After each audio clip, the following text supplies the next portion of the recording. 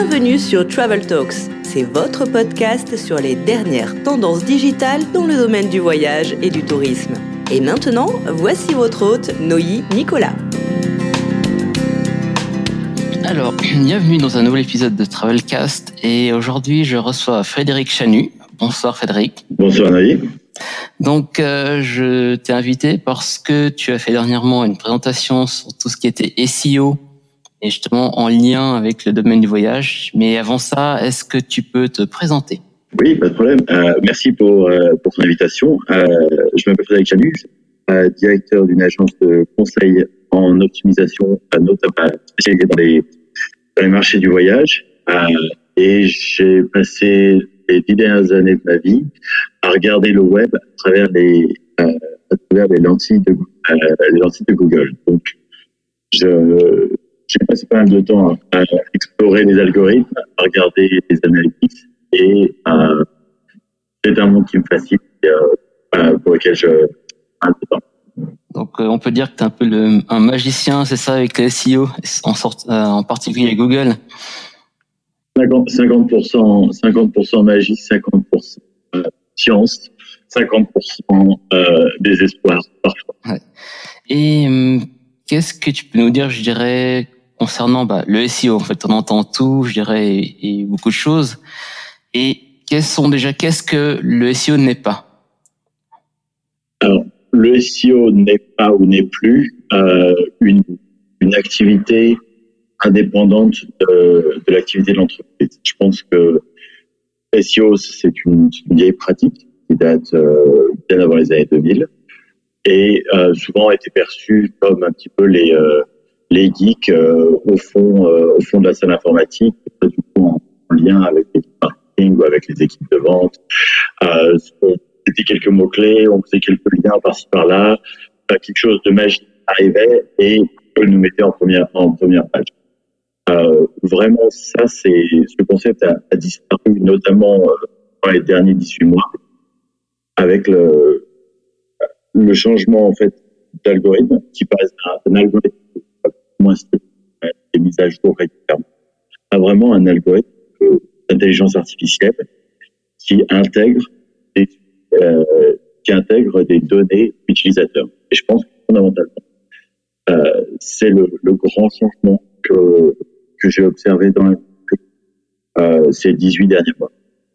D'accord. Et étant donné que maintenant tu es basé, je dirais, au côté de l'Océanie, donc l'Australie, quels sont pour toi, justement, qu'est-ce que tu vois, en fait, au niveau de SEO? En fait, quelles sont les bonnes, je dirais, pratiques, en fait, en matière de SEO? Alors, je pense que les deux grands axes en termes de SEO que je vois, ça va être premièrement, l'utilisation de l'ergonomie utilisateur et des recherches utilisateurs, de mieux comprendre quels sont les besoins utilisateurs. Désormais, Google intègre ce type de facteurs à ses algorithmes de recherche. C'est-à-dire que si vous avez je vous donne un exemple. Vous avez un article qui est assez détaillé sur la date de Pâques ou de la fête des mères, mais qui en fait ne vous donne pas la date.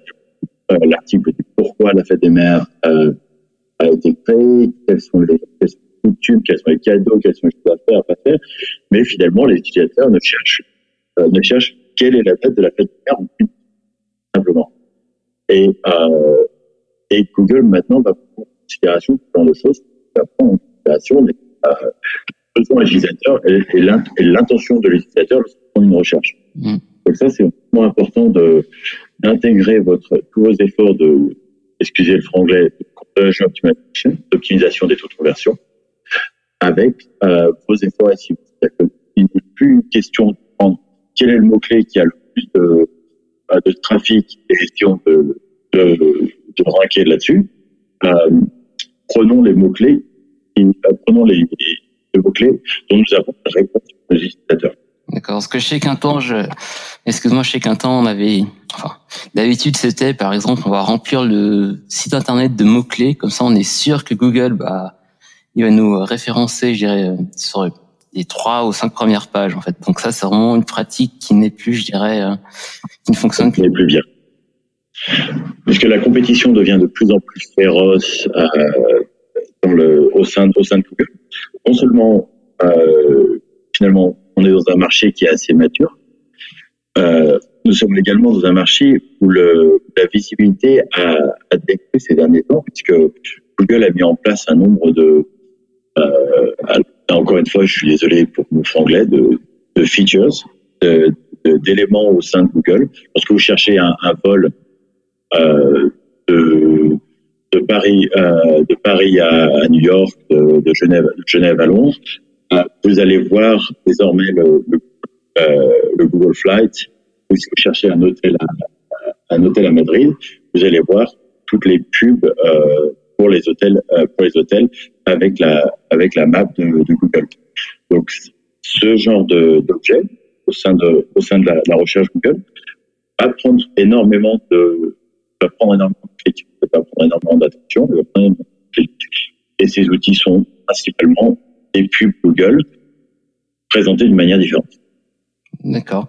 Et je sais que récemment Google a mis, je dirais, le fait que les sites maintenant doivent être mobile ready. Est-ce que ça aussi c'est vraiment quelque chose à considérer en fait pour le SEO? Absolument. Alors ça c'est la deuxième tendance qui est vraiment forte. Je pense qu'on est face à une renaissance de ce qui est le SEO technique. C'est-à-dire que jusqu'à la période 2014 à 2018 ou 2017, c'était vraiment le contenu et les liens. Bon, d'accord, c'est très bien, on améliore ça, mais Google vraiment met l'accent sur l'utilisation mobile et notamment dans la zone Asie-Pacifique. On a des utilisateurs qui n'ont jamais en fait connu l'environnement desktop. En Inde, une énorme partie de la population est passée de pas d'internet à internet sur mobile.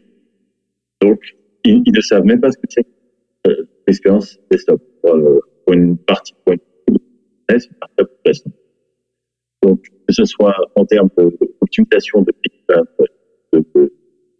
vitesse de chargement, ça c'est la première chose, et notamment Google pousse énormément leur plateforme ouverte, open plateforme qui s'appelle AMP, Accelerated Mobile Page.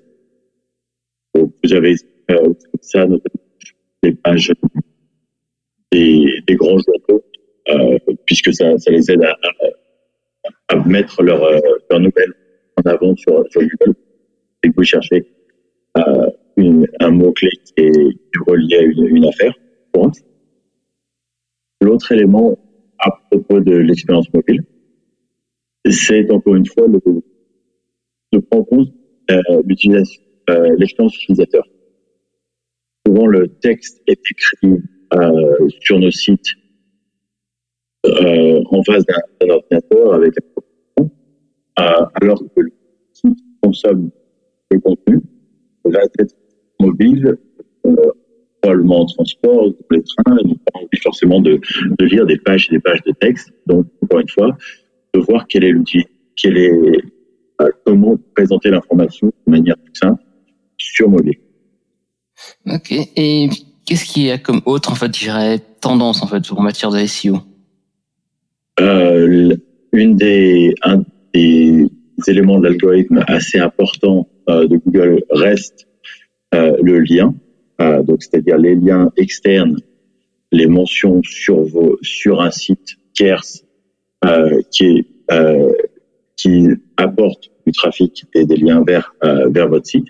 Cela reste, hélas, je dis hélas parce que je pense que c'est une pratique qui poisonne le web, reste mais avec la qualité et l'avancement des algorithmes de Google, toutes les pratiques déceptives et manipulatives vont vraiment perdre de la valeur. Au mieux, vous allez perdre votre temps essayant d'obtenir des liens qui pas de sens, qui n'ont pas d'intérêt pour vos utilisateurs. Au pire, vous allez être Google peut vous pénaliser et vous pouvez perdre en fait le trafic. C'est-à-dire que faire une pénalité soit par page, soit directement sur votre site entier. Et vous passez de 10 000 visiteurs par mois sur une page à 0. J'ai eu affaire à ça sur mes clients. Ça fait mal sur la. Ouais, je pense bien, quoi.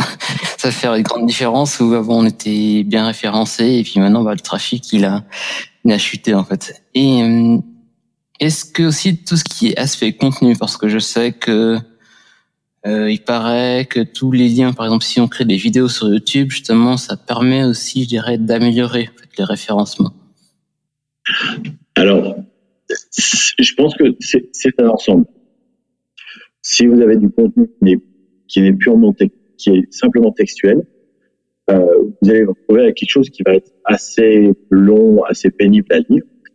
Alors que si vous avez du contenu qui est plus engageant, comme des vidéos, des graphes, des images, ce genre de contenu à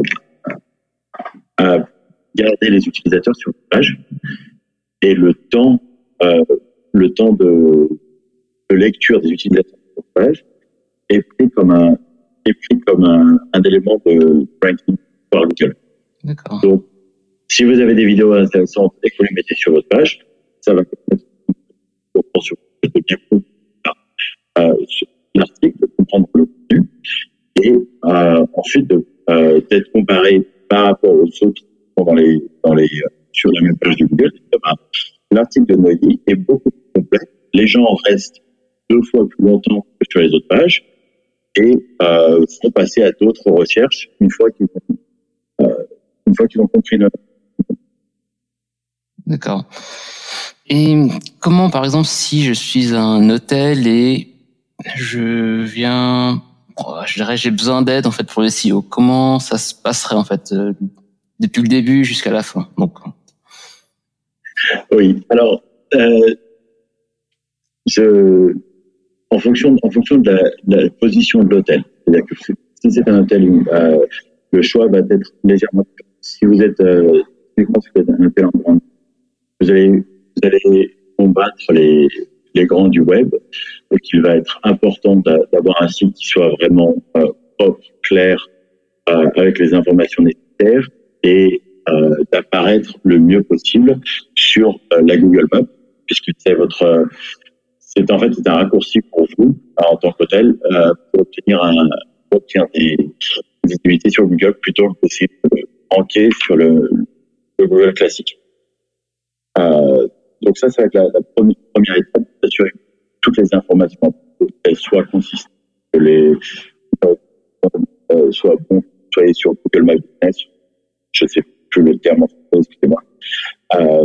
Et à partir de ça, l'étape suivante, c'est s'assurer que le contenu soit mis à jour régulièrement et que vous postiez régulièrement sur votre page Google My Business, régulièrement sur votre site, et que le site soit facile d'accès.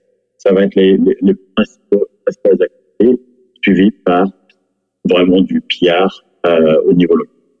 Pour dire, si vous cherchez un hôtel à Genève proche de la gare, le meilleur hôtel, ça va être le Mercure, puisque ça va être ce que les gens recherchent, et ça va être les informations les plus détaillées. D'accord. Pour un hôtel situé plus en périphérie, c'est d'essayer de trouver les mots-clés qui sont liés à l'endroit pour lequel les utilisateurs recherchent, notamment dans un parc national ou autre chose. D'accord, parce que justement, faire, je dirais, une stratégie SEO, que sur le mot hôtel, c'est assez difficile, étant donné que c'est comme dire, chercher une aiguille dans une botte de foin. Donc c'est vraiment, bien spécifié. Par exemple, l'hôtel Mercure qui se trouve près à 100 mètres du Palais des Nations, par exemple. Voilà. Et je pense que la façon de faire du SEO, notamment pour les plus petites entreprises, ça va être vraiment de se fait un travail de marque également, de promotion, pour que les gens puissent aller chercher également votre nom d'hôtel directement, ce qui va être incorporé dans les algorithmes de publicité. C'est-à-dire que lorsqu'un utilisateur cherche Hôtel Mercure Genève et ensuite fait une recherche pour hôtel à Genève proche du Palais des Nations, Hôtel Mercure va avoir une plus forte valeur grâce aux recherches directement. D'accord.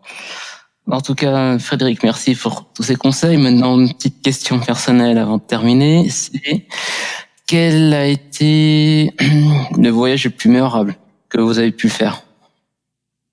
Alors, j'en ai plusieurs. Lorsque je suis pas dans mes fiches mots-clés, j'ai tendance à prendre des véhicules de faible qualité et les emmener dans des endroits les plus fous. Je pense que le plus mémorable à cette heure, c'est de prendre une vieille moto avec un sidecar qui s'appelle une Coral, qui a été produit par les soviétiques pendant 40 ans la même, et de prendre cette moto en hiver sur le lac gelé du lac Baïkal.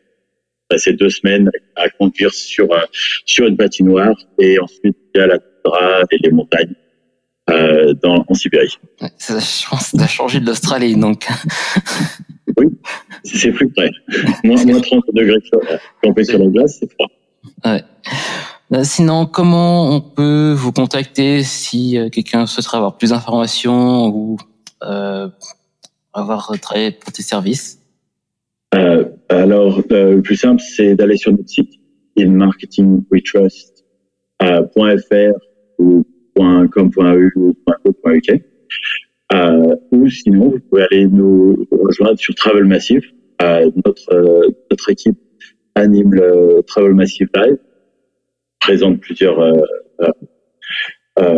éléments. Donc, je vous invite à venir sur notre site, tout simplement contacter par LinkedIn. Avec Chanu. Ok, en tout cas Frédéric, merci pour votre temps et puis je ne manquerai pas de vous rappeler peut-être à la fin de cette année pour savoir si les tendances ont changé ou pas. Merci Neuilly, merci de m'avoir invité. De rien.